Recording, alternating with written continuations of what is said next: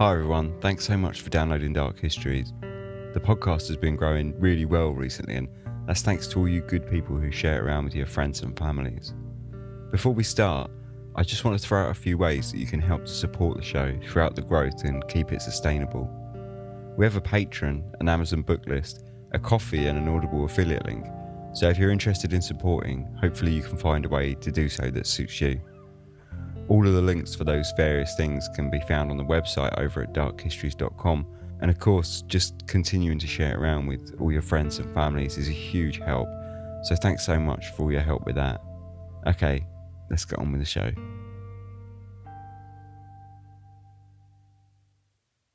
On a cold December night of 1937, renowned psychical investigator Harry Price strode up to the steps outside a large Victorian house in a quiet, well-to-do London suburb. He'd come to the house to partake in a séance, invited by a woman known only as Mrs. X, whom in their communications leading up to the night had guaranteed him a spirit manifestation. Price had seen it all before. He'd crafted a career from debunking such fraudsters, and in all likelihood, this event was to be much the same. Or was it? What unravelled that night has been the subject of fierce debate and deep research for over 80 years, and still to this day, it leaves a web of tangled leads, the likes of which any Hollywood scriptwriter could only dream of conjuring. This is Dark Histories, where the facts are worse than fiction. Hello, welcome to Dark Histories Season 3, Episode 18. I'm Ben, and this week we have just a bumper episode for you that I absolutely thoroughly enjoyed researching. It's seriously just one of the most convoluted, mad episodes I think that I've probably done to date on Dark History. So I hope you really enjoy it. A couple of little things. Firstly, last episode I mentioned that things were going to be changing after the next series. All I meant by that, I've had a couple of people sort of ask me how I mean changing, and they're a bit concerned. So I should point out, all I meant by that was I'm going to be upgrading some of my studio equipment. So yeah, that's the only change. I kind of probably made it sound a bit more ominous than I needed to. But yeah, it's just going to be a few studio upgrades, so hopefully the sound will improve.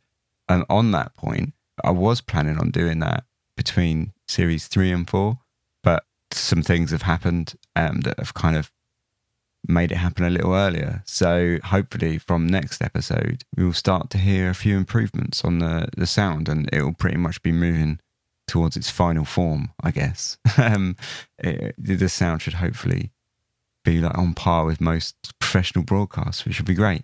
So yeah, that's that. And just want to say thank you to patrons. We've got straight away a name that I'm never going to be able to pronounce, and I guess I'm just going to, fingers crossed here, Sarah Duen, Lynn, Chris, Claire, Lily, Jean, Atlanta, Super Mango Man, Kimberly and Mickey. So thanks very much. Thank you very much to all the new patrons. Thank you very much to all the recurring patrons. Your support is always massively appreciated. And like I say, especially I'm upgrading the studio at the moment. So I say studio. What I mean is my bedroom. The recording space in my bedroom. So yeah, it's going to be great though. The sound quality is hopefully going to, I don't know if it'll be that noticeable to everyone, but to the people who are sensitive to it, I hope you'll notice the differences. Yeah, it should pretty much be put onto a professional broadcast level. So that's really good. So that's going to be exciting news for me, at least, anyway, as a sound nerd. So anyway, let's get on with the episode because it's going to be a really long one this week. This is Harry Price and the Seance of Rosalie.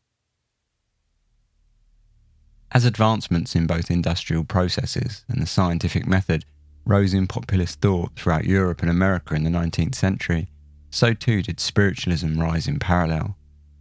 This wild, exciting new belief told of spirits surviving after death and contacting the living.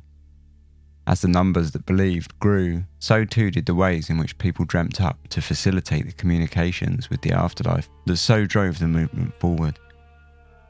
Seances are infamous examples of practices carried out in dark rooms, filled with people ready to explore the thoroughly modern belief system. But there were hundreds of ways devised throughout the 19th century, from table rapping to automatic writing, materializations to possession, and every which way in between they were explored by both genuine believers and the people who were out to make a penny or two from those that so wanted to believe. Whilst many spiritualists link the religion to science, claiming it far more scientifically probable than more conventional old religious worldview, many actual scientists distance themselves from the movement, and groups of thinkers, philosophers, scientists and writers gathered to discuss the merits and pitfalls of both the spiritualist belief in a transitionary afterlife and the explosion of paranormal claims that grew alongside. As these questions piled up, so too did the people looking to answer them, and with this rise, organised societies of researchers and investigators began to form, whose sole purpose was to scientifically analyse bold, otherworldly claims. One of the largest and oldest societies in the world, the Society for Psychical Research, was founded around those debates in London in 1882. The group boasted authors, chemists, physicists and philosophers amongst its membership, and over the following 30 years, worked to investigate psychical and paranormal claims, both within and around spiritualism. Members exposed frauds, published papers on hypnotism, poltergeists and psychics, and with each paper, new controversy and debates were spawned. In the early to mid-20th century, no one psychical researcher was more well known than Harry Price. Throughout the interwar years, he had debunked handfuls of high-profile mediums in the name of scientific inquiry. Known as an enemy of spiritualism by many and a sensationalist showboater by more, he wrote dozens upon dozens of papers for various psychical institutions, including his own, and he built a laboratory that was the envy of the psychical research world. Both trusted and feared, nothing could get by Price. At least, that's what everybody thought up until 1939, when he published his book, 50 Years of Psychical Research, which shone a whole new light onto his own beliefs. Born in Holborn, London on the 17th of January 1881, Harry Price grew up in a modest yet somewhat unorthodox family. His father, Edward Price, was a grocer who at age 41 had married his mother, Emma Price, when she was just 15 years old. At the time, she was already 6 months pregnant with Harry's older sister, Anna. Despite the questionable family background having little to do with Harry Price himself, it was a situation that caused him some grief throughout his life. Shortly after his birth, his family had worked themselves into a position where they were able to move to Chelsea and then later on to New Cross, both well-to-do Victorian suburbs of London. In 1892, aged 11, he attended the Haberdashers' Aske's Hatcham Boys' School and upon leaving became a commercial traveller. By his mid-teenage years, he had already shown an interest in both parapsychology and conjuring, having written a play for an amateur dramatics group that he had founded aged 15 about his experiences as a young child with an alleged poltergeist in a house in Shropshire. His interest in magic and conjuring focused mainly on stage magicians, though he enjoyed practicing himself as a hobby and later joined the Magic Circle in 1922, maintaining his membership throughout his life. This interest in conjuring and magic was one of many interests for Price, and he routinely joined evening classes at Goldsmith College, studying subjects as broad as photography, engineering and chemistry. His interest in magic, however, was somewhat more impactful on his life, and it formed a foundation from which he would refer to as a psychical investigator, which he transitioned seamlessly into after reading extensively on the subject of magic, leading to the occult and spiritualism. Price was a voracious reader, and as a book collector, he amassed books surrounding the topics of conjuring, the occult and spiritualism at every opportunity, with a specific interest in spiritual mediumship and seance circles, eventually owning a library of over 20,000 books on various spiritualist and psychical matters. It was around 1896 when Price first began to attend spiritualist meetings in London, and he visited many public seances. These were small gatherings, often in private houses, advertised in spiritualist pamphlets and journals, and would cost anything from 1 to 5 shillings a throw. It was at these seances where his interest in conjuring and stage magic crossed over to the physical realm, and though he attended hundreds of such meetings throughout this period, his overriding attitude towards them was one of disappointment and dismissal, stating that they were almost interesting, but not convincing. It was also around this time, as the 19th century was drawing to a close, that scientific research into psychical and spiritualist affairs was moving into its own. Interest in the practices had grown to saturation levels, and with the combination of this popularity and the relatively modern enthusiasm for science and technological advancement that the late Victorian era championed so hard, scrutiny of the practices was at an all-time high. The founding of the Society for the Psychical Research, or the SPR, had done much to forward such debate. The SPR took on numerous spiritualist mediums, and it often found itself in the same controversial arguments as it does today, with some thinking their experiments scientifically unsound, and others glad to bring a new level of integrity to a complex and often shrouded subject. The members of the SPR themselves showed similar divisions, and the society was formed of a broad spectrum, from hardcore debunkers to champions of the spiritualist movement. Throughout the society's early years, they uncovered the fraud surrounding several high-profile spirit mediums, exposing their methods and in many cases replicating them in demonstrations. In 1891, Price joined in on this lampooning when he collaborated with another investigator named Eric Dingwall on a book published in the USA titled Revelations of a Spirit Medium. Throughout the book, the pair ruthlessly exposed many of the tricks and fraudulent practices being carried out by the abundance of hack mediums, looking to make a few coin from vulnerable mourners and curious bystanders. In 1902, Price's mother died aged just 42 years old, and 4 years later, his father too passed away aged 71. After their deaths, he moved to Brockley in South London, and whilst living there as a tenant not far from his family home, he met Constance Mary Knight, whom he formed a tight relationship with, and went on to wed on the 1st of August 1908. After their marriage, the couple moved out of the smoke of the South London suburbs to the leafy village of Pulborough in West Sussex. The outbreak of war in 1914 brought Price's interest in spiritualism to an abrupt end, though it was only temporary as, after the conclusion of the fighting in 1918, and with so many of those who went to battle never returning, the popularity of spiritualism soared once more as families and wives flocked to seances to find answers and say their final farewells to loved ones lost in the trenches. This interwar period between the First and Second World Wars was to be Harry Price's investigatorial stomping ground, and in 1920 he joined the SPR in a semi-professional capacity. Throughout the 20s, Price exposed many high-profile mediums and spiritualist fraudsters, including the spirit photographer William Hope, who had claimed he could take photographs of spirits during seances. Price switched Hope's glass photographic plates with substitutes secretly marked that exposed Hope when he produced his spirit images on entirely different sets of plates than those that Price had switched, proving that somewhere down the line he had introduced pre-prepared plates. Price's name grew within the world of the psychical investigators, and by 1925 he was given the honorary position of Foreign Research Officer at the American Society of Psychical Research.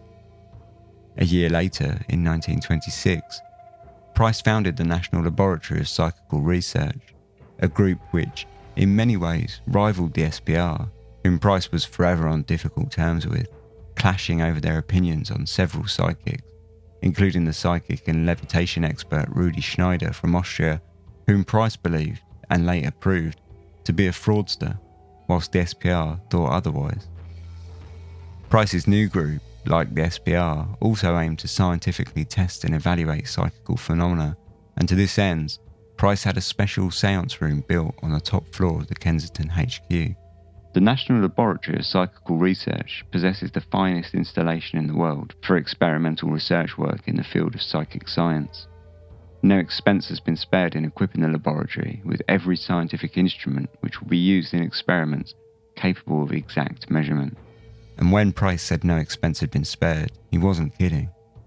Aside from a world-class laboratory, lecture theatre, workshop and darkroom, the specially designed seance room consisted of 7 cameras, one of which was capable of stereoscopic photography, UV filter lighting, flashlights, daylights and spotlights, thermographic recording devices, a dictaphone, a bespoke medium's cabinet and note-taker's table which had been specially crafted in Paris, and the whole room was wired with microphones that fed their output into an entirely separate room for recording.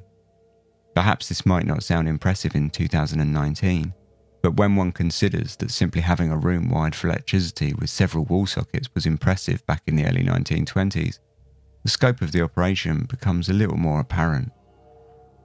Price put the room to work, continuing to test, and in a vast majority of cases, expose fraudulent spiritualists, so much so that he became considered as an enemy of spiritualism by many. Never being one to mince words, Price himself called the spiritualist movement the laughing stock of the thinking man, at its best a religion, at its worst a racket. Despite his hard-nosed stance on psychical affairs, Price was dedicated to finding positive results as much as he was to debunking fraudsters. Both Danish medium Anna Rasmussen and the Romanian poltergeist case of Eleonora Zugan earned his endorsements as genuine phenomena, and gaining from this a large boost in credibility. In 1931, his exposure of the previously mentioned Rudi Schneider as a fraudulent medium was one of Price's final cases focusing on spiritual mediumship. Instead, later he began to work on cases which many saw as populist and somewhat sensationalist, such as firewalking and haunted houses. In 1936, he broadcast live from a haunted house on BBC National Radio, effectively pioneering the modern ghost hunting TV shows some 70 years in advance. Price continued to write and visit seances throughout the latter half of the 30s, though it had become more of a personal rather than professional endeavour. Much of his professional time became slowly enveloped by what was to come probably his most infamous case, researching the derelict and allegedly haunted Borley Rectory in Essex. Throughout this period, while some saw his antics as dumbing down psychical research and courting popularity, he was still considered by many to be one of the most successful psychical researchers of his day, and despite his enthusiasm to spread the word of psychical research to the masses, he maintained a level of integrity to his original cause, and a level head. I must claim some authority for deciding whether fraud was possible or not, as methods of deception have been a special study of mine from necessity and not from choice, a vital study for anyone claiming to be a scientific investigator. It was with this same attitude that Price stepped through the dark streets of London in December of 1937 towards a large detached Victorian house. Climbing the stone steps to the front door, he rapped his knuckles on the hard wood.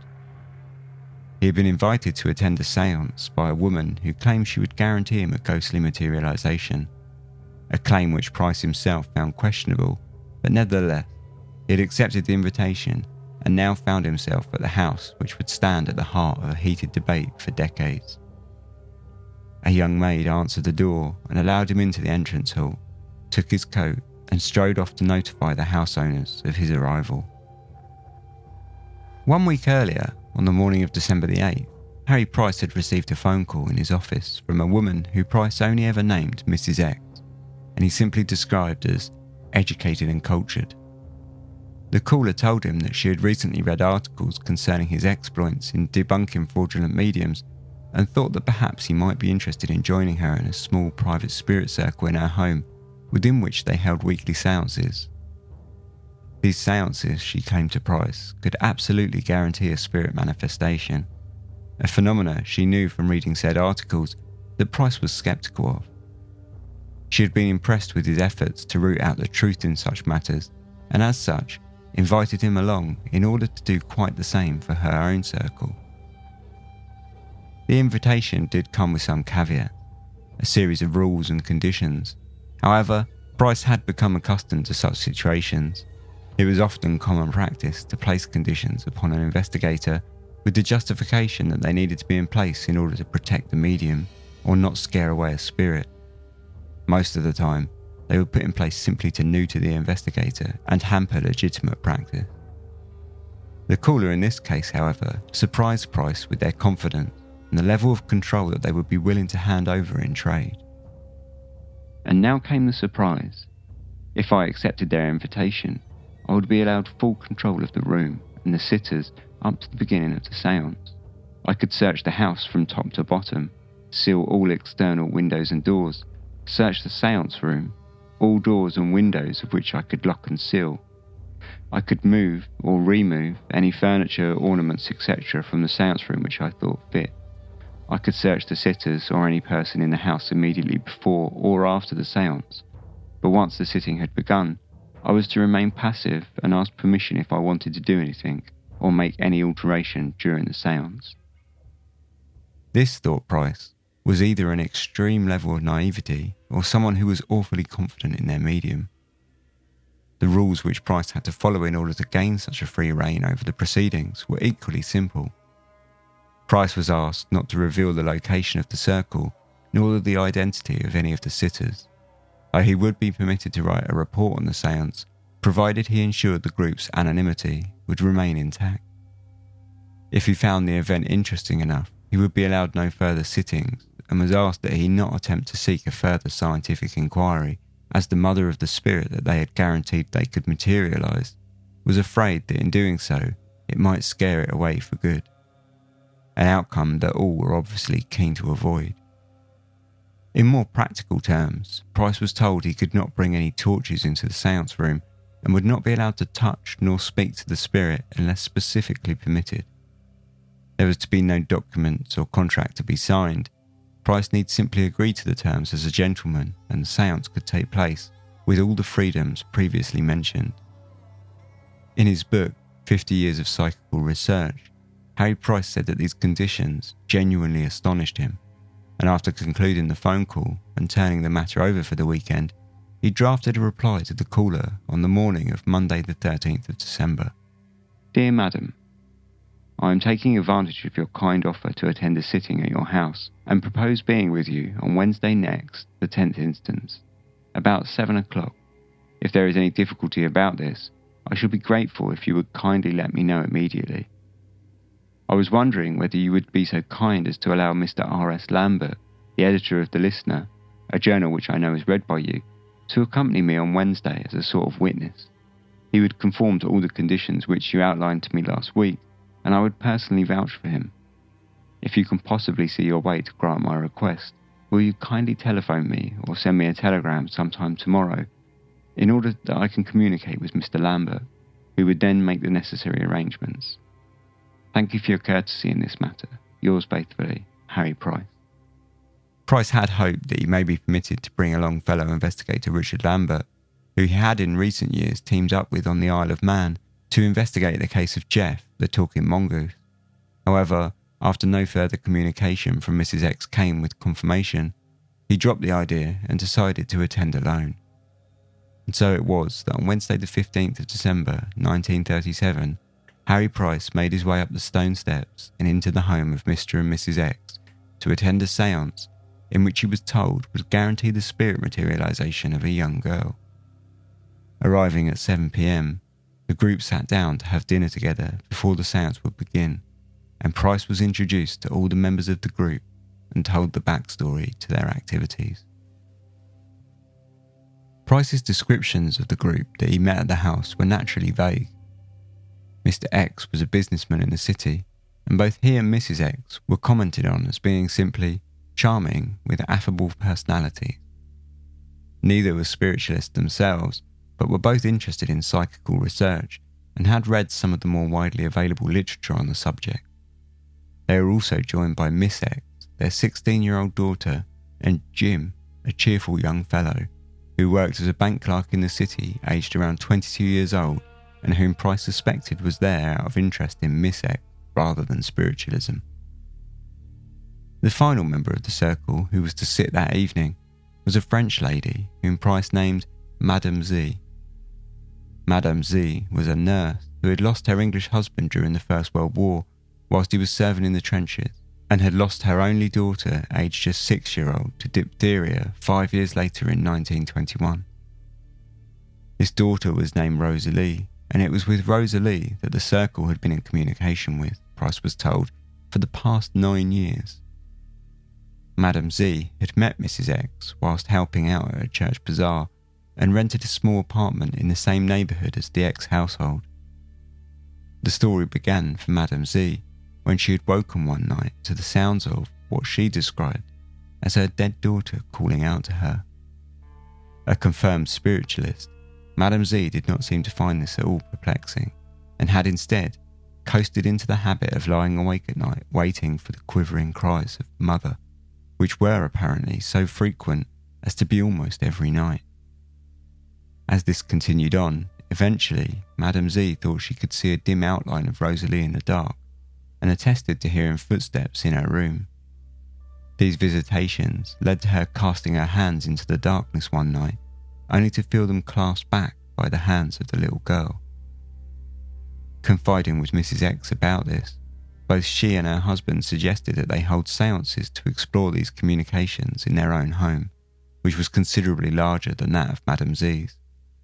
And so, their spiritualist circle was born, meeting every Wednesday since the end of 1928. At first, their attempts to contact Rosalie were not successful at all, and Price was told of how it took 6 months before the group had any results. Though Rosalie would still visit Madame Z in her bedroom at night, she was not forthcoming in the seance room.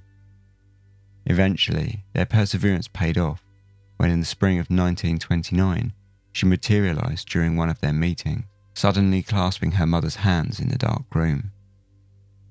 From that evening on, the girl appeared regularly, and as things progressed, so too did their methods. The group introduced hand mirrors painted with luminous paint, which they used as soft lights to illuminate the spirit. And when Rosalie slowly began to speak during their communions, they began asking simple questions to the girl, though Price was told that she remained very shy and usually only answered with a simple, quietly spoken yes or no. Over the years, the group had invited 1 or 2 new members to sit as guests, and as this had not seemed to be too much of a change for Rosalie, it was decided that Price should be invited to see for himself. As the story of Rosalie wrapped up and dinner was finished, the group then turned their attentions to the planned sitting, and Price was given full control of both the group and the house. Mr. X and Jim took a tour of the rooms with Price. The house was a large 4-storey affair, with the drawing room on the ground floor doubling up as the group's seance room. Price set about making the house as secure as he could, taping the windows and doors to every room with sticky tape, which he initialed to act as a seal. Once satisfied the house was secure, the group entered the drawing room, which Price examined with great care. The fire in the fireplace had recently petered out, and instead, a small electric fireplace heated the room. In front of the glowing element, the house's dog lay asleep on the floor of the room, ignoring the group as they entered. There were 6 paintings hanging on the walls, along with a cluster of furniture throughout, including a sofa that sat in the bay window, which were fronted by large, thick curtains that the family had bought specifically for the seances in order to shut out all light from the street lamps outside and allowing the room to be plunged into perfect darkness. There was a small cabinet with a radio sat in one corner, a mahogany sideboard which sat up against the wall, and a small round table in the far corner.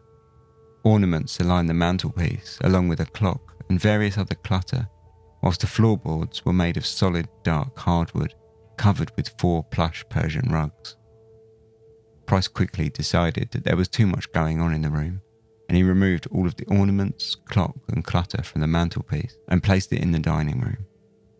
He then sprinkled starch powder in the hallway outside of the door to the drawing room, closed the group inside with himself, and taped and sealed the edges. In order to solve the problem of the chimney, he sprinkled more starch onto the floor in front of the fireplace and onto a piece of newspaper at the foot of the grate, and used his finger to trace his initials into the powder. Happy that there was no way anyone could enter or leave the room without disturbing his controls, Price then turned his attention to the remaining furniture, searching the cushions and undercarriage of all the articles. The floor was inspected for trapdoors, and finally both Jim and Mr. X were searched. In typical fashion, Price explained that he could not rightly search the 3 women, and so a compromise was made by having Mrs. X and Madame Z sit on either side of him in the circle. The young Miss X, however, pulled up her dress and displayed her gymnasium clothing underneath, which she was wearing as she had returned just before dinner from a health and beauty class. Satisfied that he had done all he could to ensure an honest sitting, the staff of the household, a parlour maid and cook, were told not to disturb the group whilst they were in the drawing room, and to ignore both the door and telephone if anyone was to ring or stop by the house. The 6 chairs were laid out in a circle in the centre of the room, and at 9:10, the lights were switched off, plunging the room into darkness. The arrangement of the sitters, my arrangement by the way, was as follows. I sat with my back to the fireplace, with my hostess on my right and Madame Z on my left. Next to her was Miss X, then Jim, and finally Mr. X himself. 4 of the luminous plaques already mentioned had been handed around, and they rested on the floor face downwards by the sides of the chairs occupied by Madame Z, Mrs. X, Jim and myself. The luminous surface of each plaque had been activated at an electric light bulb previous to the séance. We were informed by Mrs. X that we could talk quietly unless told not to. There was neither hymn singing, nor prayers, nor any suggestion of the pandemonium which often accompanies a séance. Although it was pitch dark, I could accurately determine where a voice was coming from and whose voice it was, and could even hear the breathing of the various sitters. After chatting quietly for about 20 minutes, we were asked to stop, and Mr. X said that he would put on a wireless. He left his seat and groped his way to the small table behind me, to my right. He had some difficulty in finding suitable music, which he finally received from a foreign station. The small lamps which lit up the station's panel also illuminated the room, and I could see the sitters distinctly. Madame Z appeared to be crying. Within 5 minutes of turning on the radio, X switched it off again and resumed his seat. Then we were asked to remain quiet. No one spoke. A little later, I heard Madame Z softly whisper, "Rosalie." This was repeated at intervals for about 20 minutes. Sometimes Mrs. X also called her. I could hear both Madame Z and Miss X sobbing quietly. I had been warned that the séance was of a sacred character, but I had not anticipated such a display of emotion. I could not help contrasting this sitting with the matter-of-fact laboratory experiments with which I was much more familiar. It was a few minutes after I heard the clock in the hall strike 10 that Madame Z gave a choking sob and said something about "my darling." Mrs. X leant towards me and whispered, "Rosalie is here, don't speak." At the same moment, I too realised that there was something quite close to me. I neither heard nor saw anything, but the sensation was an olfactory one.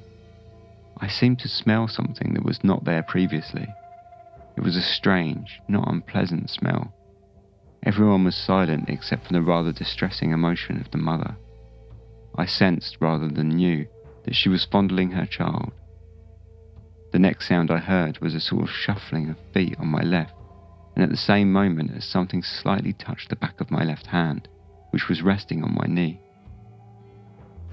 It felt soft and a little warm. I did not attempt to feel what had touched me, but sat very still. Madame Z continued to whisper to the child, and her sobbing ceased somewhat. After a few minutes, Mrs. X asked the mother whether I could touch the materialization. Permission was given, and I stretched out my left arm and, to my amazement, it came in contact with, apparently, the nude figure of a little girl, aged about 6 years.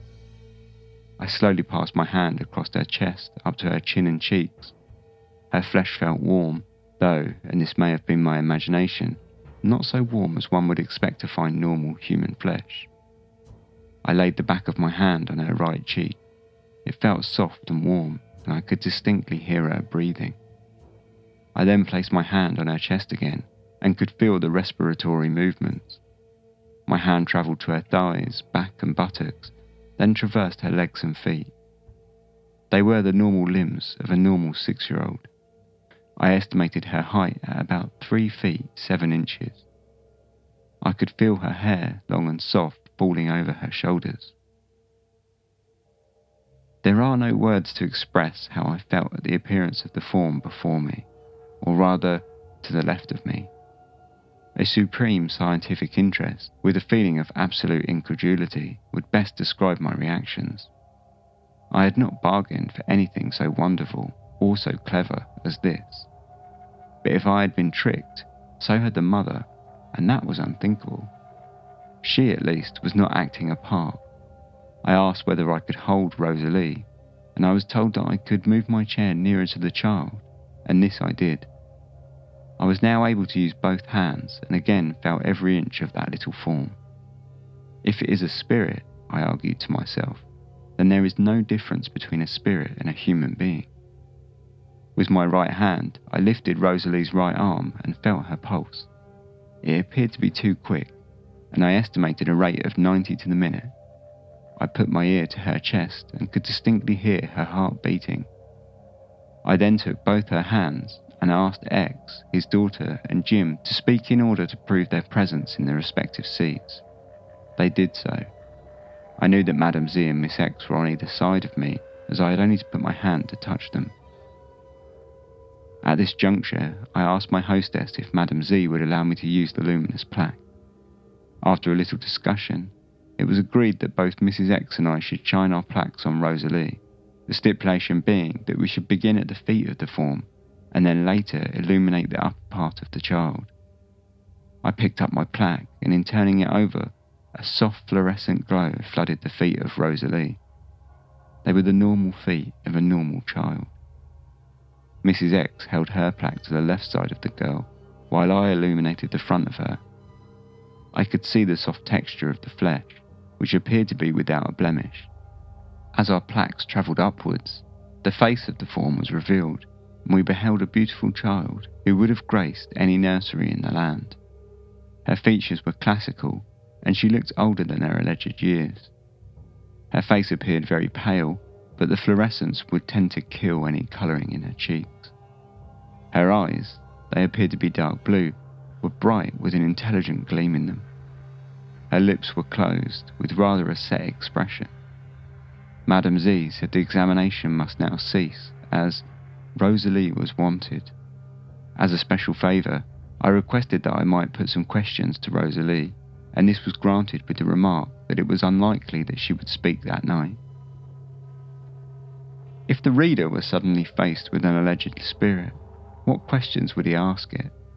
With some preparation, a series of useful inquiries could be drawn up, but on the spur of the moment it is extremely difficult to make proper use of such an opportunity, especially when the spirit is so young and unsophisticated. However, I suppose I must have subconsciously imagined that the child was a real one, that it lived in a real place, and that it understood perfectly what I was saying. I found myself asking Rosalie what I should ask any other little girl who had come from some strange place and whom I had chanced to meet.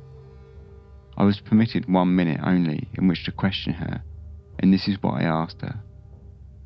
"Where do you live, Rosalie?" No answer. "What do you do there?" No answer. "Do you play with other children?" No answer. "Have you any toys there?" No answer. "Are there any animal pets?" No answer. The questions were asked deliberately, and I paused between each one. Rosalie simply stared and did not seem to understand what I was saying.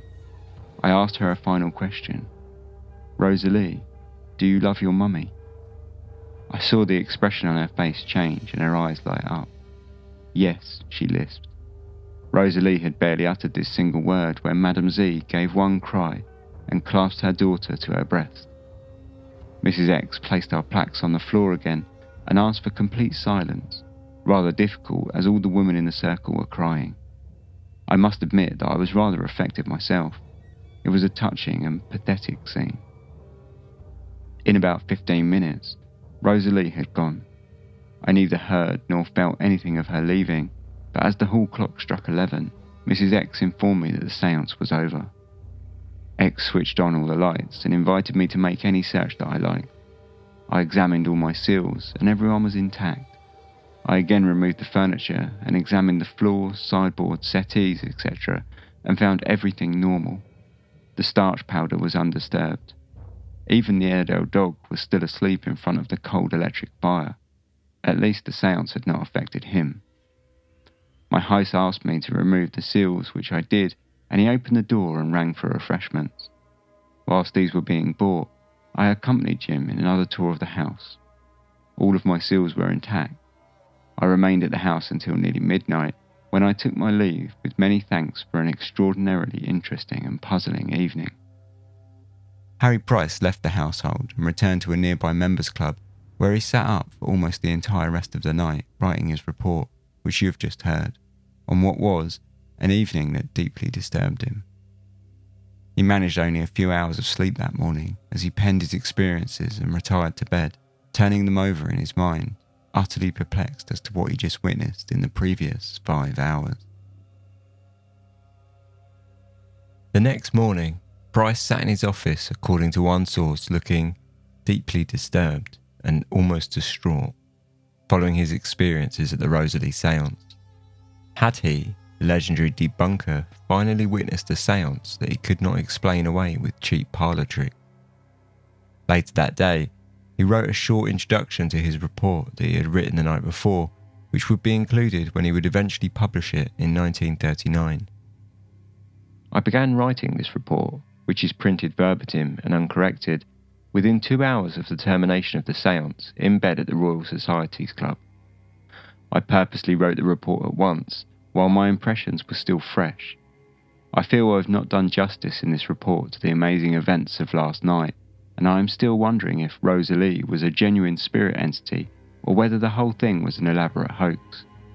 If the latter, then the hoax has been going on for years, and no actress in the world could simulate Madame Z's poignant emotion. And where did the spirit come from? These are questions which I shall have to think about and answer. If I had witnessed the materialization of Rosalie in my own laboratory, I should not hesitate to proclaim to an incredulous world that survival was proved.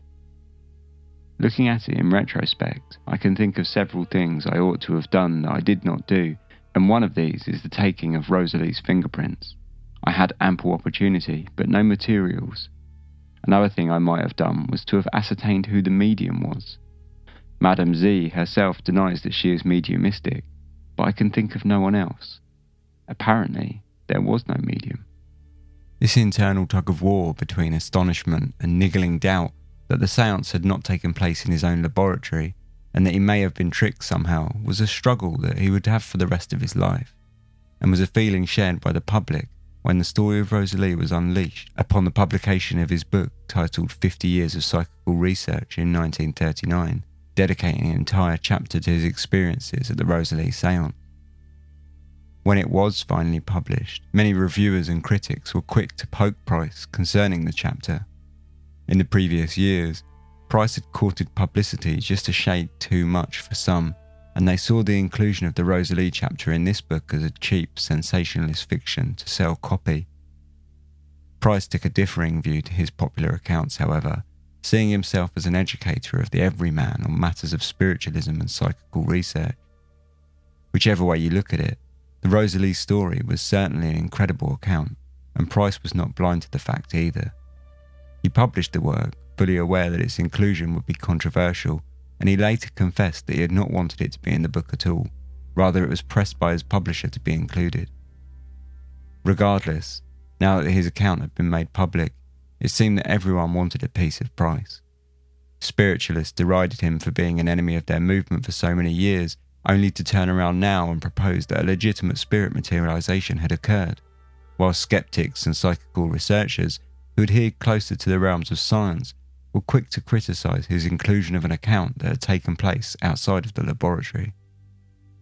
Harry Price had been walking a fine line for many years between the spiritualist movement and the scientific community, and with his publication of the Rosalie séance, he seemingly rubbed both the wrong way.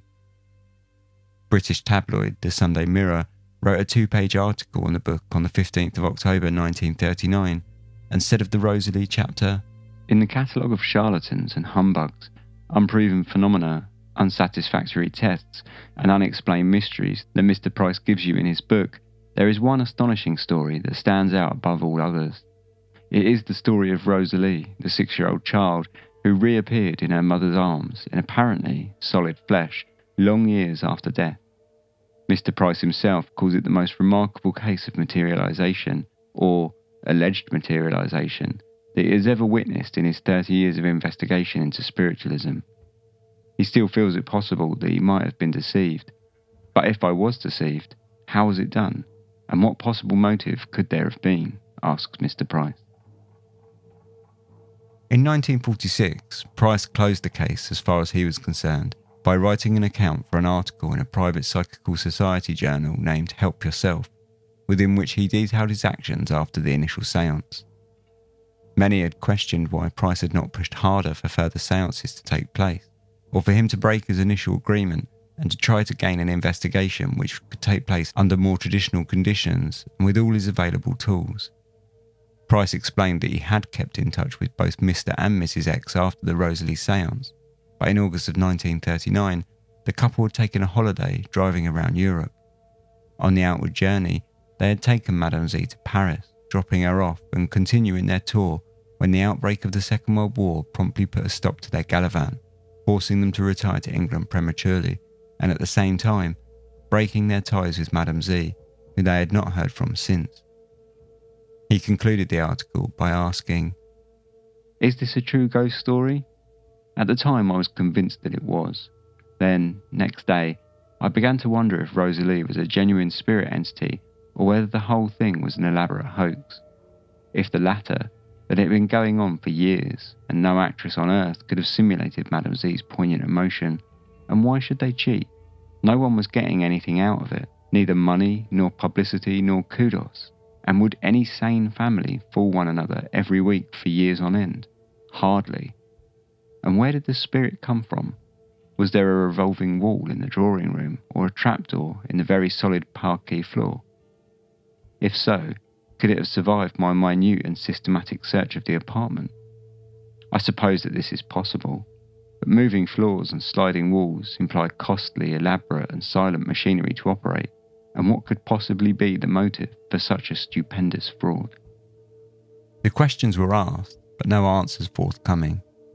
No members of the X family nor Madame Z came into the limelight to out themselves, despite the popularity the case had gained, and Price was never able to repeat the séance experience of Rosalie. In 1948, he sat down in his study to smoke his pipe when he died of a sudden heart attack. Price had fulfilled his promise that he would never disclose the location nor identities of the X family, and whilst this put an abrupt end to the case in the popular eyes of the public, there were some who wanted answers and were determined to get them if they could. After Harry Price's death in 1948, his reputation took several hits from people climbing out of the woodwork with whom he had had various psychical spats with throughout his life, many looking to smear his work within the psychical society community. Others simply pointing out that at times, Price did seem to court sensationalism to a certain degree, which appeared to not do his credibility any great favours. Two investigators who worked fairly hard to rubbish Price's latter work at Borley Rectory and his account of the Rosalie séance were Eric Dingwall and Trevor Hall. Price had previously collaborated with Dingwall on publications in the past. However, the two shared a rocky relationship that was rife with all the petulant drama and one-upmanship that surrounded the psychical community. In the pair's investigation into Price's Rosalie affair, they state quite generously that Price's account of events seems fair and that the whole affair appears to have been relatively motiveless on behalf of the X family. It is easier even to assume that Rosalie was a genuine materialization than that the séance was an elaborate, costly and motiveless demonstration prepared and rehearsed with consummate skill by 6 people, including a young child, for a single performance in conditions of absolute secrecy that prevented either reward or recognition. The séance, it seemed to Dingwall and Hall, appeared to have been genuine, provided it was written as a factual event rather than a fictional work by Price himself, a conclusion which they certainly believed could have been possible, using the tale to create a sensational story to include in his book, and this became their theory. Underpinning it was the fact that they stated that there existed no evidence to support the fact that Price had attended the séance when he said he did at all, claiming that nobody was able to confirm if Price had gone to the séance. The problem for their theory, however, was that it was simply untrue. There did in fact exist evidence from 3 separate people that spoke to Price the morning after the séance and mentioned it in later writings or interviews. Dingwall and Hall had simply not bothered to speak to them about the affair. In the first, Price's secretary at the time, Ethel Beenham, who had been interviewed by the SPR in the year following Price's death with regards to his Borley Rectory investigation, said that she could remember Price on the morning after and that he had showed up to the office terribly excited. She went on, "He appeared exhausted and said that he had been transcribing his notes sitting up half the night. If this was all play acting, it was certainly very marvellous acting." In the same year, whilst writing a biography on Harry Price, the author Dr. Paul Tabori had spoken to psychical investigator and SPR member Molly Goldney, who had told him of the time that she met Price again on the morning after the séance, on the 16th of December 1937. "I happened to call in on him at his office in Berkeley Square the next morning and found him with his hands full of a sheaf of papers. He told me he had sat up a great part of the night writing out an account of what had occurred. He was more excited and shaken than I have ever seen him." And finally, Price had spoken to Richard Lambert before the séance had taken place, both explaining the invitation and of course asking him to accompany him. As it turned out, Price had had further communication with Lambert after the fact too. "My next memory is of the morning of December the 16th, when I was called up on my telephone in my office by Price, who was obviously in an excited state of mind. I remember clearly his opening words. 'Lambert, I don't know at this moment whether I'm standing on my head or my heels.' He subsequently gave me a detailed description of what had taken place the night before at the apartment of Madame Z." With these 3 witnesses examined, Dingwall and Hall's damning investigation into the Rosalie affair and their theory that it was simply a figment of Price's imagination is swiftly put to bed. Upon publication of their paper, Molly Goldney said of the report, "If my experience at their hands is a fair sample of their methods of dealing with witnesses, one cannot but have doubts as to the value of any conclusions they may have reached." Dingwall and Hall had also focused on the location of the ex-family household, and once again assumed it to be a fictional house. With almost no evidence upon which to choose a locale, they investigated the South London area of Brockley, near to where Price had grown up as a child, based on a single letter written to Price where, alluding to the ex-family, they were called "these Brockley people." Upon searching the area and finding no house that matched Price's description, they concluded in the report that it simply did not exist.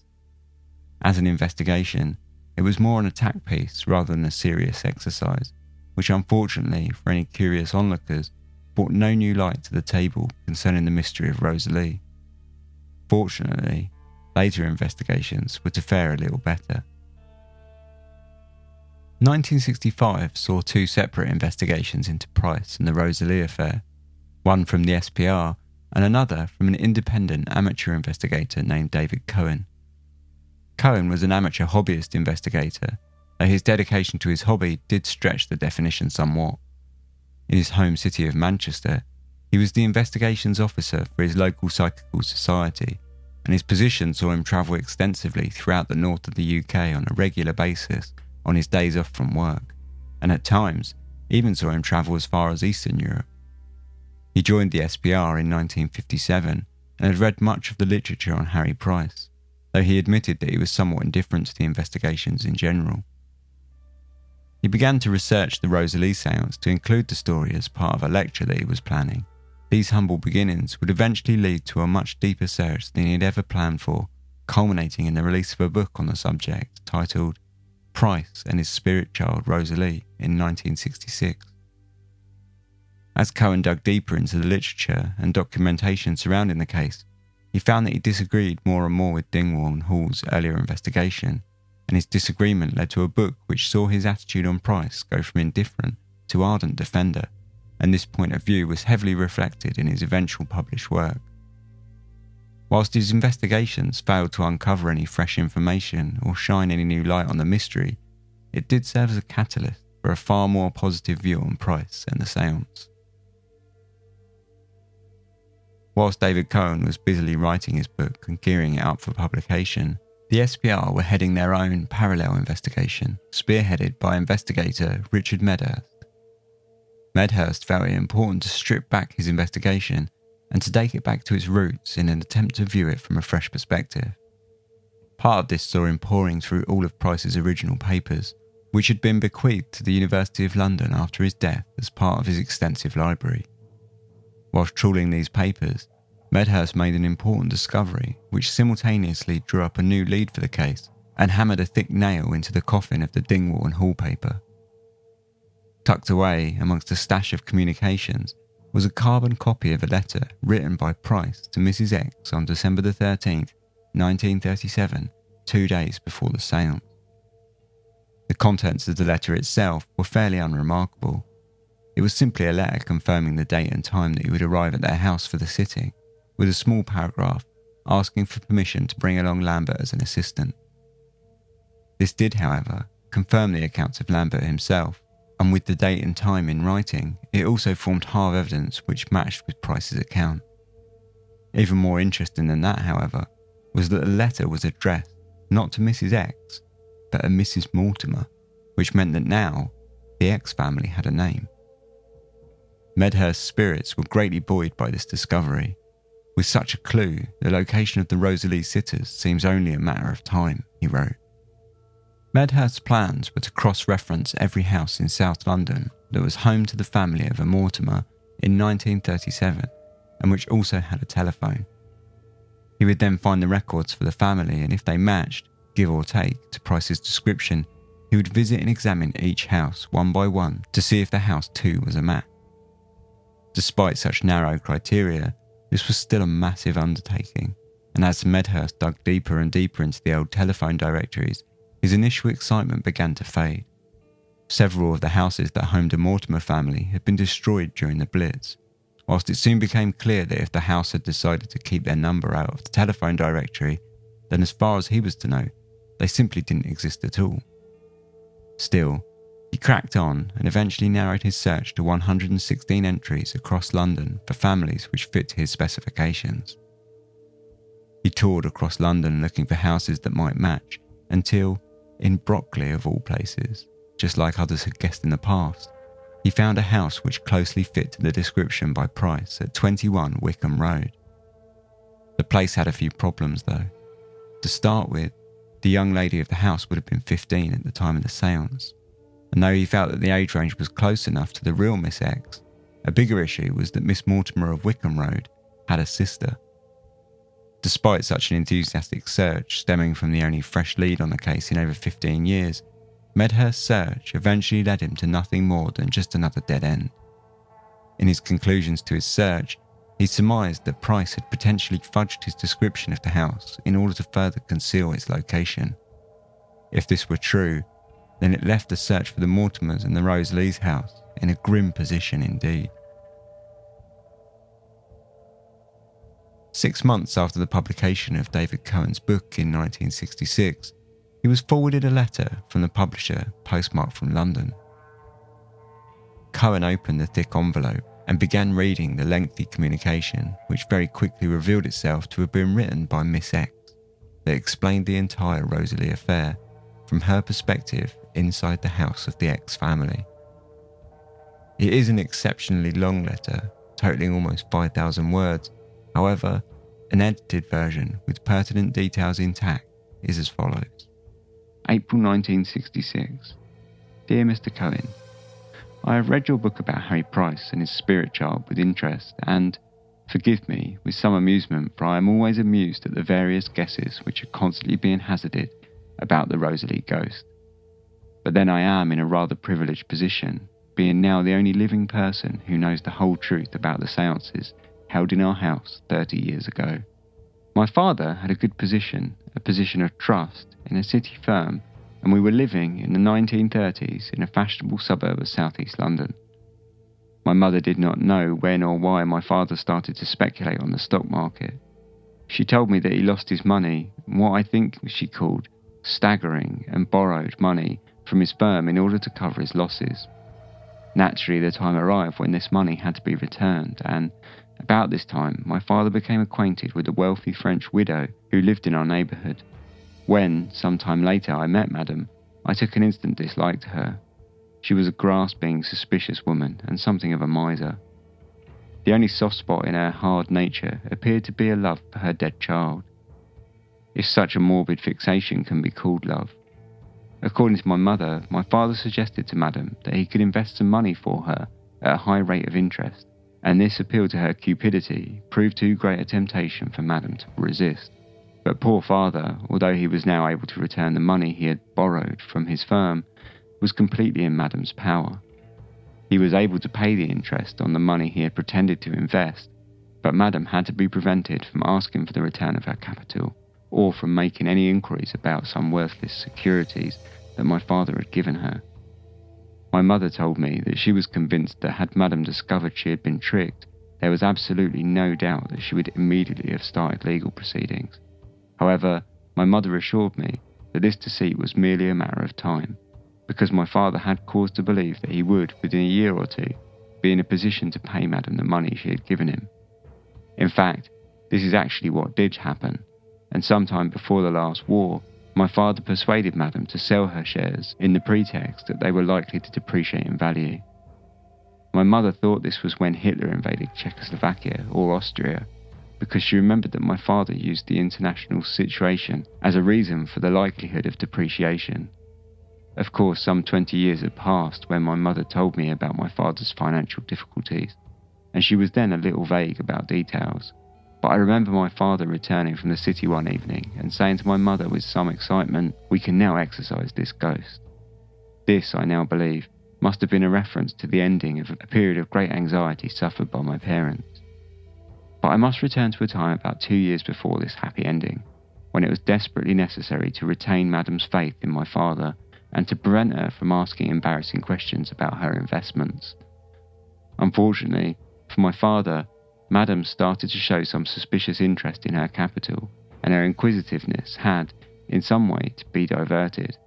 As Madame was constantly talking to my father about her dead child, Rosalie, he came to the conclusion that this was the only weak link in her armour, the only interest stronger than her interest in money, and therefore the only interest that could be used to save him and his family from disgrace. So my father turned towards spiritualism, purchased some books on the subject, and informed Madame that my mother was an amateur medium and that séances were sometimes held at our home. It was this time that I was first brought into the deception. My parents asked me to take part in what they called a ghost game, to be played as a harmless joke on a French lady. At first, my part in this business was childishly simple. I was to slip noiselessly into the darkened room soon after the others had settled down, take up a position in the corner of the room, and answer some questions in a hushed, childish lisp. I was then, at a prearranged signal from my mother, to slip silently out of the room before the lights were switched on. But when we started to rehearse the procedure, we came up against our first snag. Although my father oiled the hinges and handle mechanism of the door, the latter could not be persuaded to act noiselessly. My father overcame the difficulty by making a small wedge which he stealthily inserted into the door catch when finally closing the door before the séance commenced. A wedge which he removed when opening the door after the séance had ended. Thus I did not have to touch the rather loose handle when entering and leaving the room. The second snag which my father had to contend with was Jack, our Airedale dog, who was greatly attached to us as we were to him. Whenever any of the family were in the house, Jack was completely miserable if he could not be with us, whining and scratching at doors until he found us.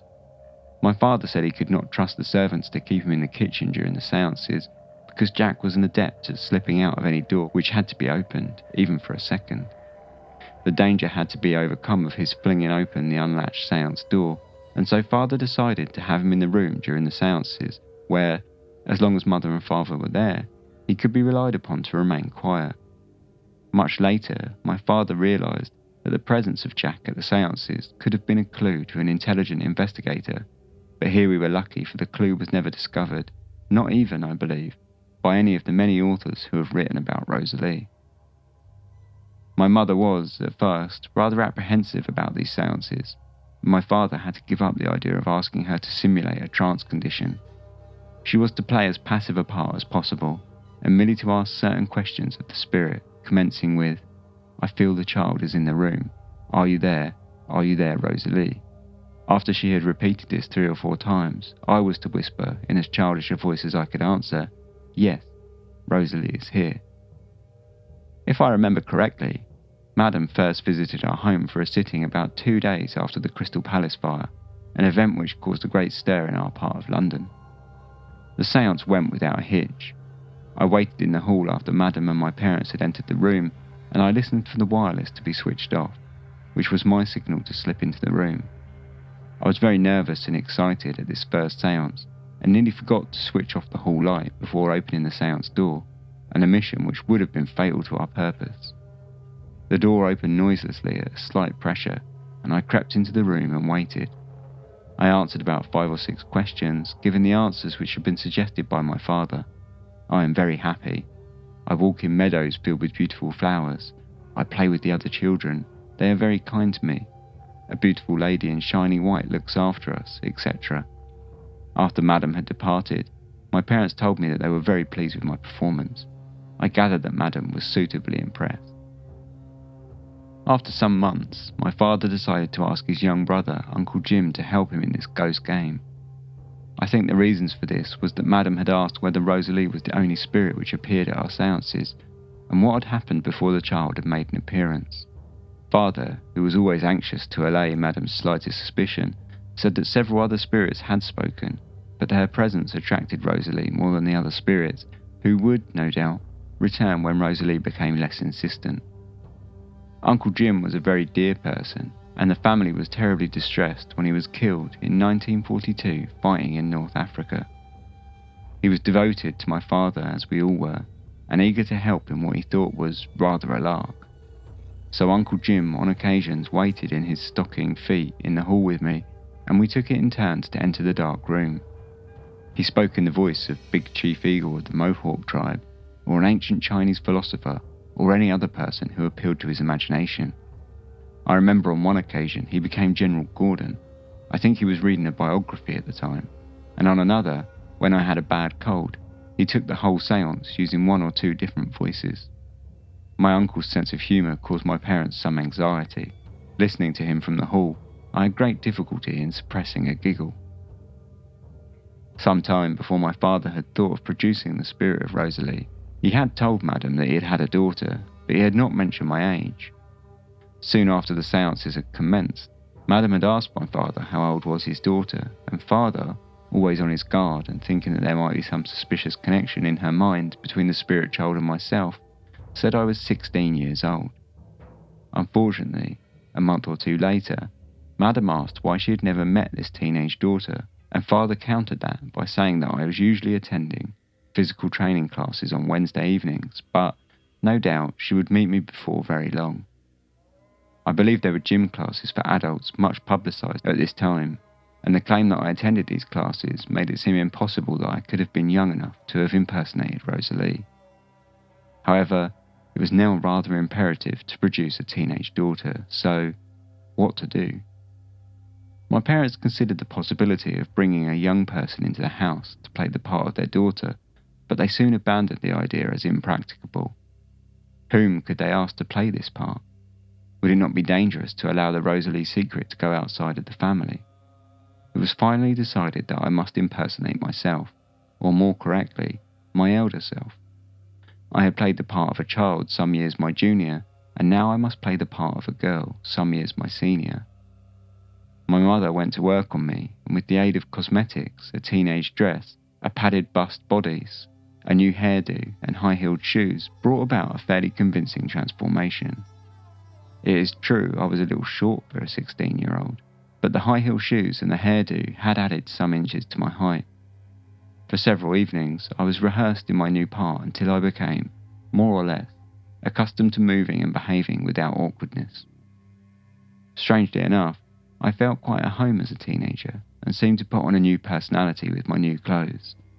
My mother was rather frightened that Madam, having seen my face during some of the séances, would recognise me, the teenage daughter, as Rosalie. but my father said that even he could not have recognised me in the peculiar light of the séance room, and did not think it possible that Madame would do. As the Rosalie séances continued, my parents were forced to take greater and greater risks, but they had passed the point of no return, and therefore could not retract. For some months after this, all went well until one disastrous evening, I think late November.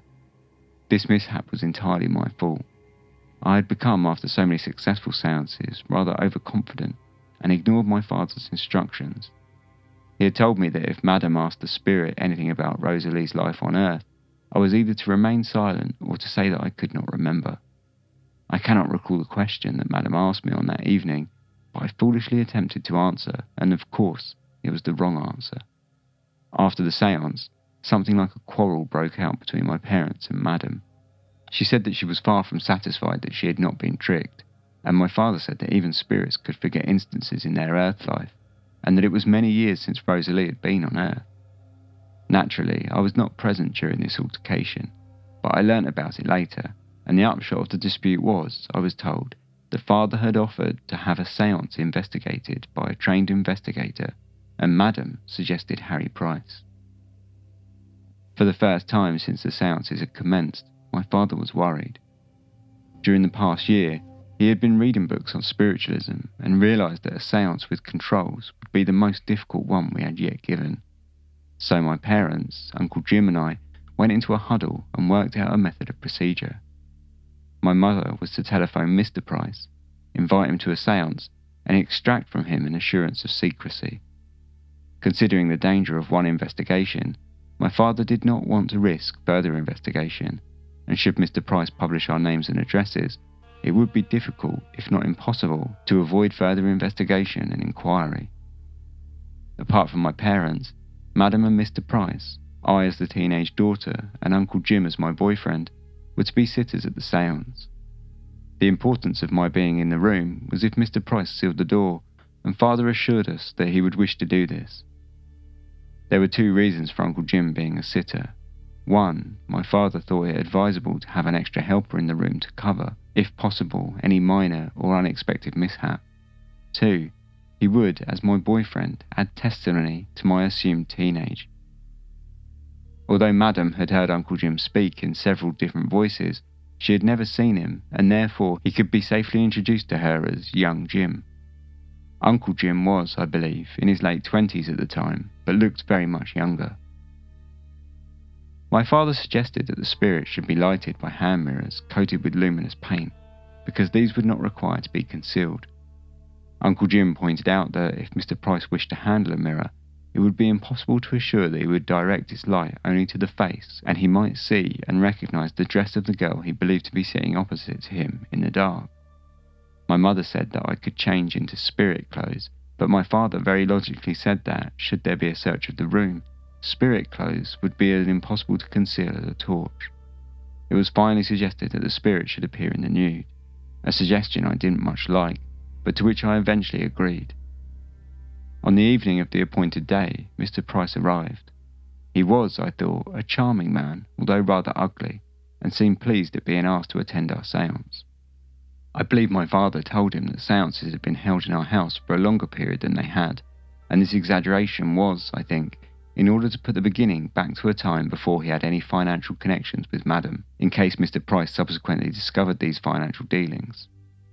He also told Mr. Price that Rosalie had first appeared to Madame when she was alone and at home, thus suggesting to Mr. Price that the spirit first appeared when there was no possibility of trickery on the part of our family. In the complete darkness, I was able to leave my place in the circle and undress in a corner of the room. As my mother had remarkably small hands, we had agreed on the following procedure. After Mr. Price had felt the spirit form, my father suggested that, while holding the spirit's hand, Mr. Price might like those not sitting next to him to speak, and thus assure himself that they are in their proper places. My mother, who had rolled up the sleeves and removed her rings in the dark, then placed her hands in front of Mr. Price, which she held while I returned to my seat in the circle and spoke a few words. When it came to using the luminous mirrors, my father asked Mr. Price to commence from the feet and work upwards. This was because when he came to light the face, the mirror would be beneath the chin, and therefore the face would be underlighted. We had discovered, when experimenting with the torch, that a face which is underlighted is completely unrecognisable as the same face when normally lighted, and it was obviously necessary that Mr. Price should not recognise my face. But although we were reasonably sure that Mr. Price would not recognise me, we were rather afraid that Mr. Price would think that my face was not that of a 6-year-old. I was then 11, and therefore looked older than 6, but he did not comment on this, and so I suppose my looking slightly older than Rosalie did not occur to him. I was somewhat nonplussed when Mr. Price spoke to Rosalie, because my father, after my unfortunate reply to Madam, had told me that I must not speak at this séance. But as Mr. Price persisted in asking questions, I eventually ventured a yes, and this reply fortunately put a stop to his question. After the séance, Mr. Price examined his seals and found them intact. He seemed very perplexed, but absolutely satisfied that trickery had been impossible. Madam's suspicions had vanished, and once more she appeared to be friendly towards the family, or, at least, as friendly as she was capable. My father, in the summer of 1939, had arranged to take my mother for a holiday on the continent, and meeting Madam by accident one evening, he happened to mention the holiday to her. She asked him whether she could accompany them as far as, I think, Paris, and he could see no way of refusing this request. I was spending my summer holidays with my paternal grandmother and Uncle Jim, and only heard of this when they hurriedly returned to England. No member of the family saw Madam again, and, to tell the truth, we were not sorry to have done with this reminder of a very worrying time. Indeed, I sincerely wish people would cease to write about the Rosalie affair. I had no intention of giving any clues which might connect me or my family with this sorry and rather reprehensible business, and this I think you will understand. There is now, I believe, no other living person who knows the whole story. The servants were never in our confidence, although it is rather impossible to know how much servants get or find out. However, the cook is dead, and our housemaid, I have been told, married just after the war and left England to live abroad. This letter was signed off, "Yours sincerely, Rosalie." It was a damning document, and upon first glance appeared to comprehensively answer almost every question left concerning the case of Rosalie. However, things are not always as they first seem, and that is true to a disproportionate degree in the case of Harry Price and Rosalie. As damning as the letter from Miss X was, it confused many known facts and contradicted certain aspects of its story, especially with its timeline.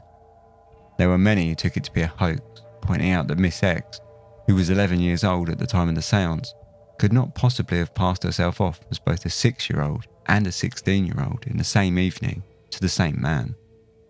Others pointed out, however, that Price had said in his accounts himself that the girl had looked older than her alleged years. But how much older? Surely not 6 or 12 years. Others pointed out that Price had had control over the seating arrangement, which meant that the whole deception had pivoted on a remarkable piece of luck on behalf of the fraudsters. The letter itself was something of a double-edged sword for Harry Price's reputation. It both vindicated him from writing a fictional account, but at the same time showed him up to have been tricked by a family of amateurs. Furthermore, whilst it shone a light on a potential motive, it did nothing to explain who the X family were or where their house had been. It was, in total, still little more than further unsubstantiated evidence. The mystery of Rosalie had been answered fully, but only if you chose to believe one person's written account of events over another. In the same year he had received the letter, David Cohen unfortunately passed away to cancer, once again leaving the Rosalie affair shrouded in mystery, a situation it would remain in until 2007, when Paul Adams, researching the case for his book, The Enigma of Rosalie, took it upon himself to revisit the material and investigate it from a new perspective. From the outset, Adams had a great deal to contend with. The investigations so far had left only muffled, uncertain conclusions that suggested that Price had invented a considerable amount of details concerning the names of the participants, as well as potentially the description of the house. If this were true, how much else had he obfuscated in order to conceal the participants and to ensure anonymity after his published account? Was the little girl herself even called Rosalie?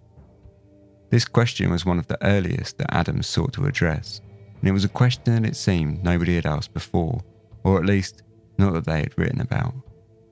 Immediately, he drew a blank, finding that there were no death records for any children named Rosalie from 1921. Therefore, it was likely that even the infamous name of the spirit girl was a pseudonym. He did, however, have the Mortimer name to go on, and an entirely more modern setting in which to try and track both the people and the house down, with all its Google Street View and online archival records. Scouring through names, occupations and addresses from the period, Adams came across over 500 people with the surname of Mortimer that were living in London in 1937. Housing these were 264 individual households, 19 of which were now no longer standing. Meticulously, he cross-referenced the remainder, checking occupations and ages with various records, until after weeks of investigation, he had narrowed this list down to only 2 houses which he felt matched Price's description sufficiently enough to be contenders for the actual Rosalie house. The first was in Lambeth, and whilst the occupations seemed close enough, there were significant differences to the makeup of the family. The father was a labourer rather than a city businessman, and the daughter, whilst being the correct age, had a brother just 1 year younger than herself. Perhaps the most difficult to square away, however, was the fact that it had been a household within an apartment block, which didn't tally at all with Price's account. The second property was in East Kensington, a well-to-do West London suburb, and it was situated at 28 Cadogan Square. It had a lot in common with Price's house. The occupants were upper middle class, with the father, Haliburton Mortimer, working in the city as a stockbroker, though from the letters uncovered by Adams that were written by members of the family, he was not so great at his job, which perhaps tied in with the story of Mr. X's debts. He lived in the property with his wife, Dorothy, and their daughter, Joan. Whilst they also had a son which presented a problem, he was serving in the military during 1937 and was posted in North Africa, so was firmly out of the picture, and therefore this didn't necessarily go against the facts. They also employed 3 members of staff, not 2, a parlourmaid, a cook and a butler. Finally, in 1939, right about the time that the Rosalie letter suggested her father had been able to pay back Madame Z and put an end to the affair for the family, it was found that Haliburton Mortimer had inherited a large sum of money. This all sounded really rather close to Price's description of Family X to Adams, who zoned in on a Cadogan Square Mortimer's family history. However, there were a few rather difficult snags. Joan Mortimer, the daughter, was 30 years old in 1937, not the mid-teen that Price had claimed her to be. If this was the correct household, then what did that mean for the Rosalie letter? It stretched conceivability already to imagine a 12-year-old girl playing the act of a 6-year-old girl and getting away with it, but for a 30-year-old to do the same was simply absurd. Uncle Jim, the family prankster, too did not seem to fit into the picture. And lastly, the Rosalie letter mentioned that the author was the only member of the family currently alive. However, the Cadogan Square Mortimers had several members still going along just fine. The house itself had some differing elements too. It had 6 floors rather than 4, was situated at the end of a terrace rather than detached. As far as the rest of the details went, it was, again, remarkably close to how Price described it. The way the house and family both appeared to fit in many different ways, but in others differing, left troubling questions for everything that was known about the Rosalie case. In order to put the matter to bed, Adams formed a plan to prove one way or another if the Cadogan Square house was the Rosalie location, and if the Mortimers that lived there were Family X. While scouring through the family's various papers, he had come across a draft of a will written by Joan Mortimer, the daughter. If he could have the handwriting of this will analysed and tested against the handwriting in the Rosalie letter, he could simultaneously confirm both the authenticity of the letter and the identities of the Rosalie sitters in one swoop. And so, on the 26th of June 2016, Adams wound up holding a letter of results written by Margaret White, a legal graphologist who he had enlisted to conduct his handwriting analysis. The letter explained the 4 categories with which comparison between handwriting examples could fall into. At the top of the chain was in all probability. Secondly, there was probable, both of which were positive matches that would stand as sufficient evidence in a court of law. Below these 2, there was inconclusive and no or little resemblance, both of which were naturally negative results. White confirmed to Adams that it was probable that the author of the will, Joan Mortimer, was one and the same with the author of the Rosalie letter, all but confirming that 28 Cadogan Square was the house that Harry Price had visited 89 years prior on that December night and taken part in the Mortimer family séance. As exciting and revealing as Paul Adams' conclusions were, it left the story of Rosalie in a difficult place. Given that Joan Mortimer was 30 years old in 1937, we are left with the facts that not only had Price changed her age for the sake of anonymity, but so too had Joan herself compounded the obfuscation with her account in the Rosalie letter. Price's changes made a great deal of sense. He changed many of the details in order to keep his promise of anonymity to the family. Joan Mortimer's alterations in the Rosalie letter, however, were more troubling. Was her account filled with truths concealed between lies? How much of it, therefore, was true? And what was her motive for altering the facts in the first place? It seems quite bizarre to write a full confession with an air of finality, only to introduce several more questions. If the child was a real child and Price had been hoodwinked by the Mortimers, then who had they brought in to play the role? Likewise, who had played the role of Jim? Was he, perhaps, a boyfriend of Joan's? Or the butler, who, according to Price, he had not seen on the night of the séance? Whilst looking through the records of the Mortimer's staff, Adams did uncover an employment record that showed that the turnover for household staff was relatively high, and that at one point the Mortimers had employed a maid who had dwarfism, which led to a compelling answer, but no dates to add her employment could be found to cross-reference them with the dates of the séances. There was only a mention that she could play the jazz piano with some skill. Finally, who was Madame Z? Paul Adams introduces one final twist in his own conclusion, which in all other cases might sound controversial. However, with the case of Rosalie, as we have seen, what we are shown is almost certainly not the truth.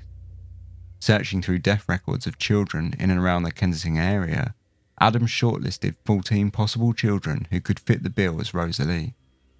The child that he thought fit the bill most closely had died not of diphtheria, like Price had stated, but of appendicitis, and had been aged 8 rather than 6.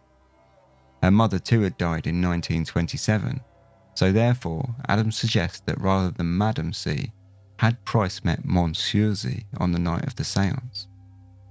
The child's father that Adams suggests lived locally had also worked as a stockbroker in the city, and so was very likely to have known Hannibal and Mortimer socially. Was the gender of the long grieving parent that had been so central to the story of Rosalie also switched?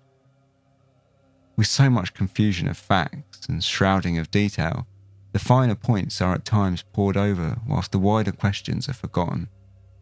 Whatever the identities of the Mortimers, Madame Z and of the spirit child, now the existence of the family, the house and the séance are proven and no longer can be considered a fiction by Price. What exactly did happen on that night in the dark room? Had Price seen a genuine materialisation, or had he simply been hoodwinked by the Mortimers, as the Rosalie letter suggests? Did Price himself realise he'd been hoodwinked, but used the story anyway, either through denial or because he felt it might sell a few books? There are plenty that suggest that Price would not have been hoodwinked by a room of amateurs.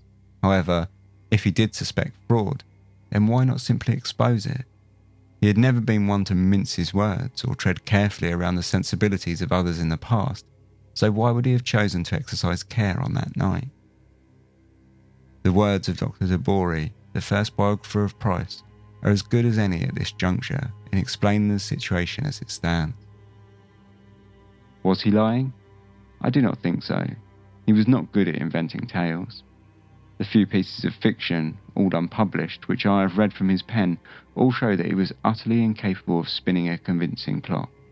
And why should he lie? What possible motive could he have had for risking the reputation of a lifetime? Psychologically and morally, This theory will not hold water. I believe that Harry Price was speaking the truth, and that he was both frightened and shaken by his experiences. Now, 80 years on from the original seance, time only works to obstruct any answers further. As more time passes and less people linked continue to survive, the answers to Rosalie, it seems, appear to be slipping away for good. No doubt Price would have been thrilled if he could see how long he had managed to secure both common interest in his psychical research and his subject's anonymity. Summed up perfectly, the case of Rosalie is perhaps the greatest mystery left by that enigmatic psychical researcher.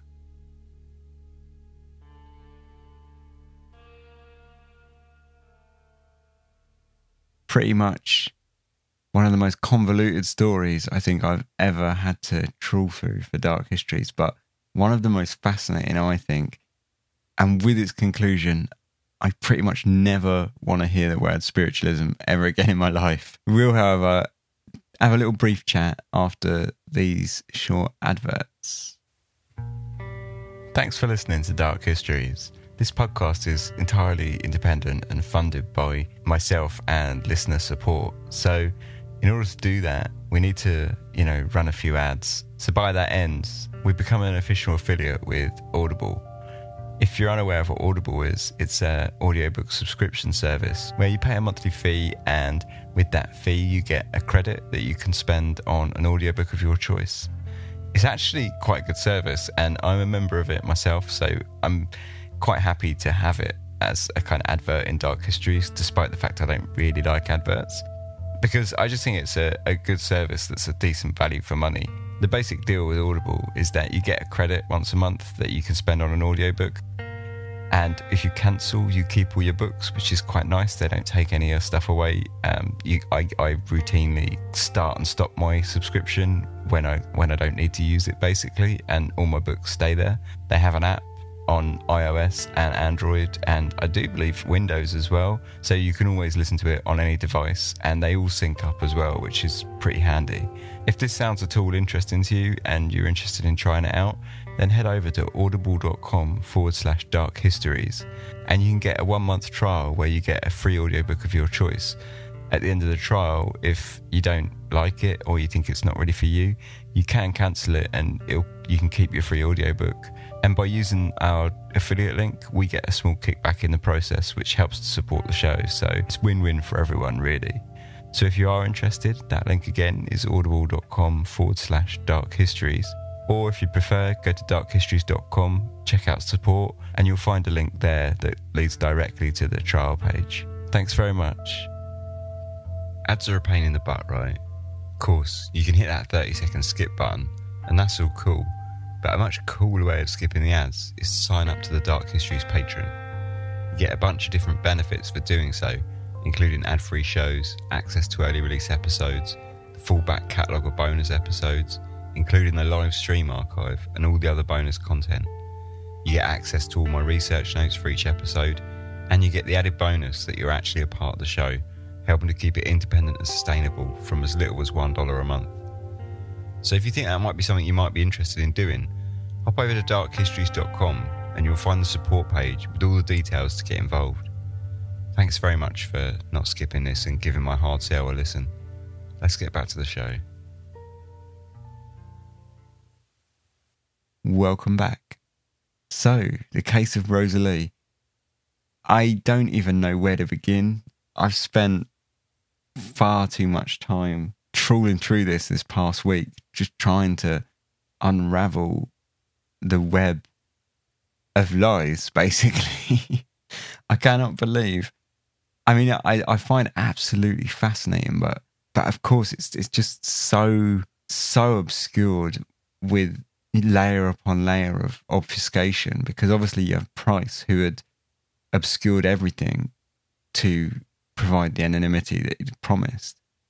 And then, of course, you've got the Rosalie letter, which I believe is almost definitely, I believe that really is a true account.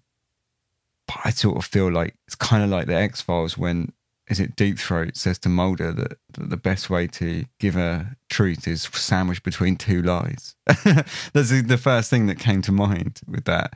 Is that I do believe the Rosalie letter is, which is really long, by the way, and I hate the fact that I had to do such a lot of quote, but I think it's really important part of the story, but it's considerably longer. So somehow I'll try and get a copy of it on the website if you want to read the whole thing. But basically, the gist of it was in the episode.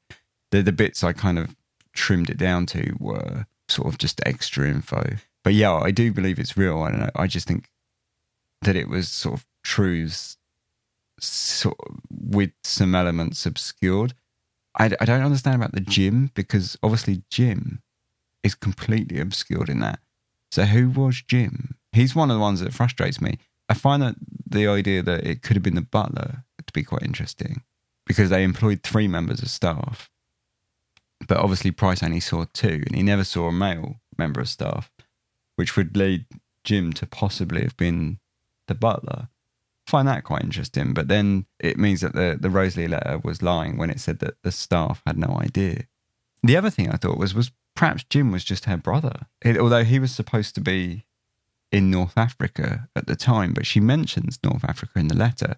So I wonder, you can see when Adams discovered the real Mortimer family, you can see how Joan Mortimer, the writer of the Rosalie letter, had synthesized certain facts out of truth and synthesized certain lies out of truth as well, because she mentions North Africa in the letter, and that was obviously her brother, because she doesn't mention her brother.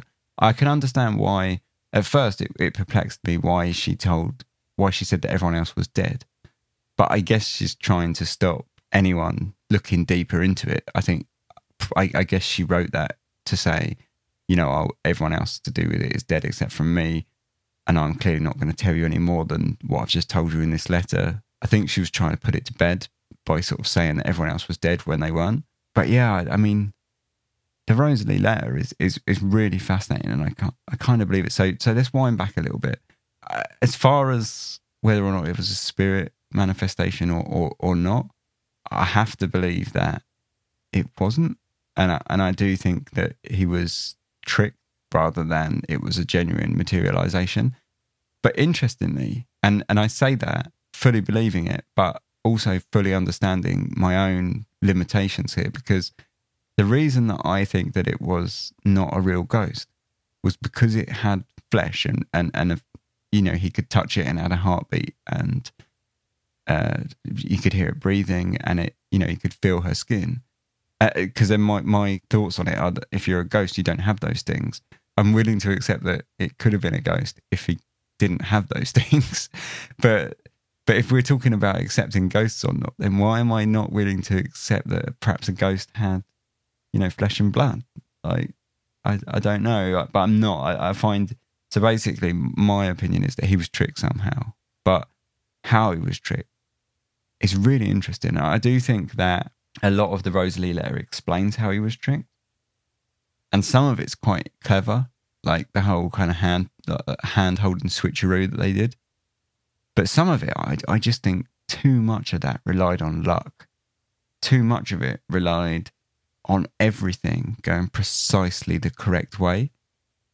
So I think, it fits perfectly, but it only fits perfectly when someone is writing an explanation in retrospect to fit the account, for example. Because if that really was their plan, they were remarkably lucky that they pulled it off every single step without getting found out. There was just too much there that Price could have discovered. And I'm surprised that he didn't.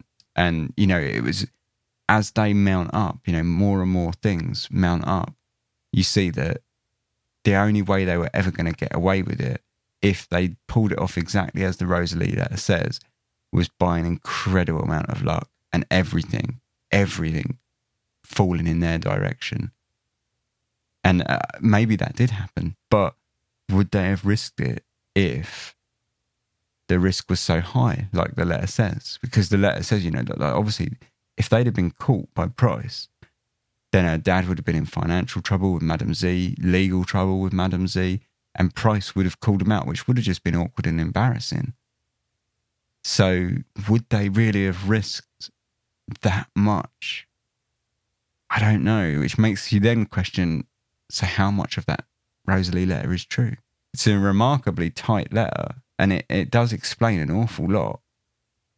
But I just think it explains a lot that's written, it reads to me like it was written in retrospect to fit Price's account rather than the truth. So I think that perhaps it was, again, like truths within lies, if you like. So I do think they did trick Price, and I think they tricked Price for the reasons that she says, like the money that he had basically ripped off of Madame Z, and they needed to kind of fudge it. But I just think the way they tricked him was perhaps not what she admits to. Funnily enough, I think that maybe it was actually more simple than that, and I think maybe she writes the letter to make it sound more complicated and impressive than it actually was. I think if you were going to trick Price, I think it would have had to have been something far more simple. The fact that the child might have been a housemaid with dwarfism interests me. I think that's a possibility, because I definitely don't think it was her, because there's no way a 30-year-old was pulling off being a 6-year-old. There's just no way. It doesn't match too many things. I mean, her height, for a start. She says she put on high heels and did her hair, and that gave her a few inches. Well, being 30, you're not going to... I mean, she was lucky if she was 30 that she could pull off a teenager. There was no way that as a 30-year-old she was going to pull off being a 6-year-old. Absolutely no way. So, yeah, who was it? Like, that's interesting. And I do think that perhaps, say, the maid with dwarfism, that's an interesting element. Oh, I don't know. To be honest, I'm so confused. After this week of reading all this stuff, it's just like totally fried my brain, this episode. Just kind of picking through. Because I pretty much read through the investigations chronologically. So I discovered it as everyone, as it was discovered in real time, really. So I perhaps shouldn't have done that, because I was basically just buying into these webs of lies as well as it was going. So then it ended up that when I read Paul Adams' investigations in his book, I was sort of left having to sort of unpick everything that I up till now thought was true as well. It's perhaps not the best way to have done it in retrospect, but that's it's the way it goes, I guess. I suppose at least I could write a thorough account. I think I'm going to probably perhaps leave this conversation here, because there's going to be loads to talk about in the live stream next week, and this episode's already running on really long. So instead, I'm just going to lay out my theories, and if you want to contact me and let me know your theories, I'd really love to hear that. So my theories are that the Mortimers that Adams found definitely were the real Mortimers, that the Rosalie letter is real and was written by Joan Mortimer. But I don't believe that she pretended to be Rosalie. But I do believe that they tricked Price for the reasons that are stated in the Rosalie letter. As for how they did it, I have no idea. So that's pretty much my stance on it, I think. So I think that's probably going to be like the sort of common conclusions that people are going to reach. But yeah, like I say, if you differ from those, especially, like, do get in touch and let me know. You can email me, contact@darkhistories.com, or come on our Discord. There's going to be an awful lot of chat about this episode, I'm pretty sure, on our Discord this week, and definitely at the live stream next weekend. So do come along to eat both of those things. You can find ways to contact me all through social media, Facebook, Instagram, email, etc. And also all of the details about our Discord server, how to come on, get involved with the community. You can find all of that stuff on darkhistories.com. So jump on there. That's probably the easiest way. Oh, excitingly, I've now got Google Voice phone number. So you can give that a call and leave a voice message if you wish. If anyone wants to test that out for me, that would be great. Because obviously I've only just put it on there. Yeah, feel free. Do let me know if you don't want your voice message to be played on the show, because if it's like, if it fits, then I possibly will play them on the show. So do let me know if you don't wish to be on the show. Otherwise, I'm probably going to leave that here, because I think this episode's really beast long, already overrunning. So yeah, the live stream for this will take place next weekend, details of which I'll release on social media, and obviously will be on the Discord. Everything is generally sorted out through Discord. Jump on darkhistories.com. You'll find links to our Facebook, Twitter, Instagram. If you want to contact me, you'll also find, say, my email address on there, the voicemail.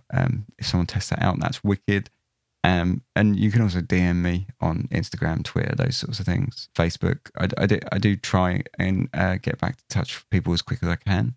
Yeah, otherwise, that's pretty much it. If you want to support, all the information and different ways that you can do that, also on the website. And any support you can give, even if it's just sharing the show around with your friends, talking about it, it's all really, really greatly received and appreciated. Especially, say, at the moment, things are kind of upward turn for the production of the show. They're kind of, I'm getting enough kind of support on Patreon now that we can look at really kind of stepping it up and making it a proper professional production. So, yeah, this is kind of a precarious juncture, I guess you'd say, at the moment. So yeah, definitely, it's definitely appreciated. Thanks very much for listening. I hope you enjoyed this week's story. It wasn't convoluted as all hell, but I hope you enjoyed it. I think it's one of the best mysteries that I've covered, and I really enjoyed reading about it. Do let me know your thoughts. I'll see you next week for the live stream, or in 2 weeks for another episode. Thanks very much, as always, for listening. It's a massive pleasure. Have a great couple of weeks. See you soon. Sleep tight.